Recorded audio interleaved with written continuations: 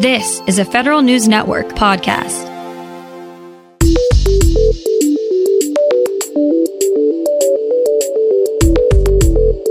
Coming up on today's Federal Newscast, a large group of Marines are arrested on suspicion of smuggling migrants across the U.S. border.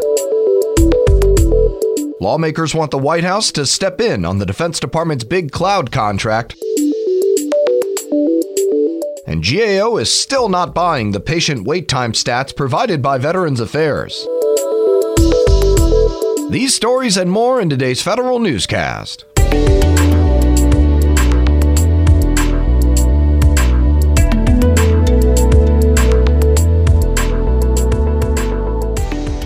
Welcome to today's episode of the Federal Newscast. I'm Eric White. 16 Marines have been arrested, accused of helping smuggle migrants into the U.S. They were all stationed at Camp Pendleton in California. Some have also been charged with drug-related offenses. This comes weeks after 2 Marines were arrested by a Border Patrol agent on suspicion of transporting 3 Mexicans illegally into the United States. The Air Force's top enlisted officer says issues with substandard military housing are declining because of the service's in-depth review of thousands of housing units. Air Force Chief Master Sergeant Caleth Wright says the service is currently renewing its focus on contractor accountability. This week, the Air Force pulled its incentive fees for Balfour Beatty Communities after allegations that the company fudged maintenance records to receive bonuses from the military. 2 new Army housing surveys show a drop in overall satisfaction from last year, though. One of the surveys focused on privatized military housing. The areas of lowest satisfaction in the survey included the conditions of roads, landscaping, and pest control. Fort Bragg's housing received the worst score in property and service. The surveys come after military-wide reports of mice, mold, lead paint, and other substandard living conditions in privatized housing. The Senate has overwhelmingly approved the president's pick for the next chairman of the Joint Chiefs of Staff. More now from Federal News Network's Jared Serbu. Army General Mark Milley cleared the confirmation test by a vote of 89-1. He'll replace Marine Corps General Joseph Dunford as the military's top officer when Dunford's term expires on October 1st. Milley is currently the Army's Chief of Staff. The Senate has already approved General James McConville, the Army's Vice Chief, to take over that position once Milley departs. Jared Serbu, Federal News Network. A dozen House lawmakers want President Trump to intervene in the Defense Department's cloud contract that could be worth up to $10 billion over 10 years. The bipartisan group of legislators say the White House should tell DoD to delay the award until the Inspector General completes its investigation. Auditors are looking into whether there were conflicts of interest by DoD employees in planning and executing the contract. DoD is expected to make the award in mid-August.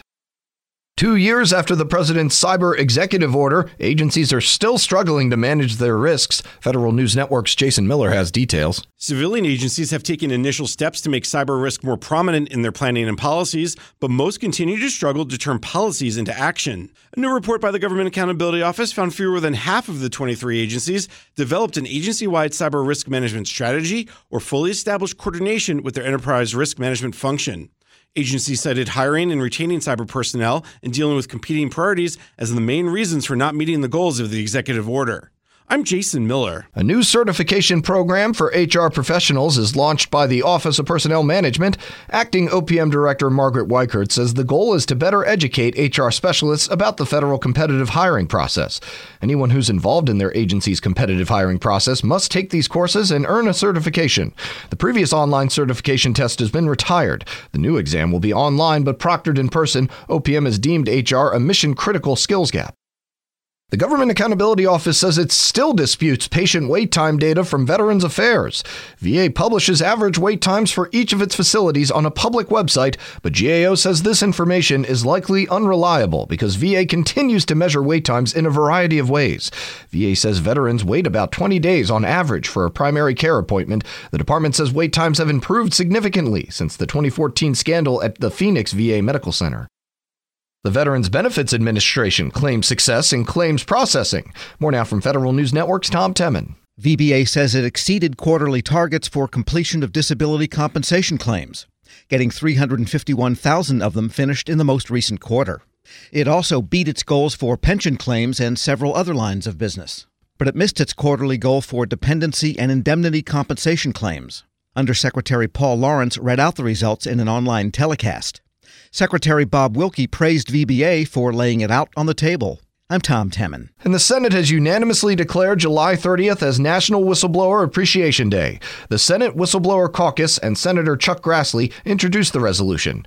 House members introduced a similar resolution back in March. They call on agency heads to publicly recognize whistleblowers and their contributions and inform their employees and contractors of their own whistleblower rights.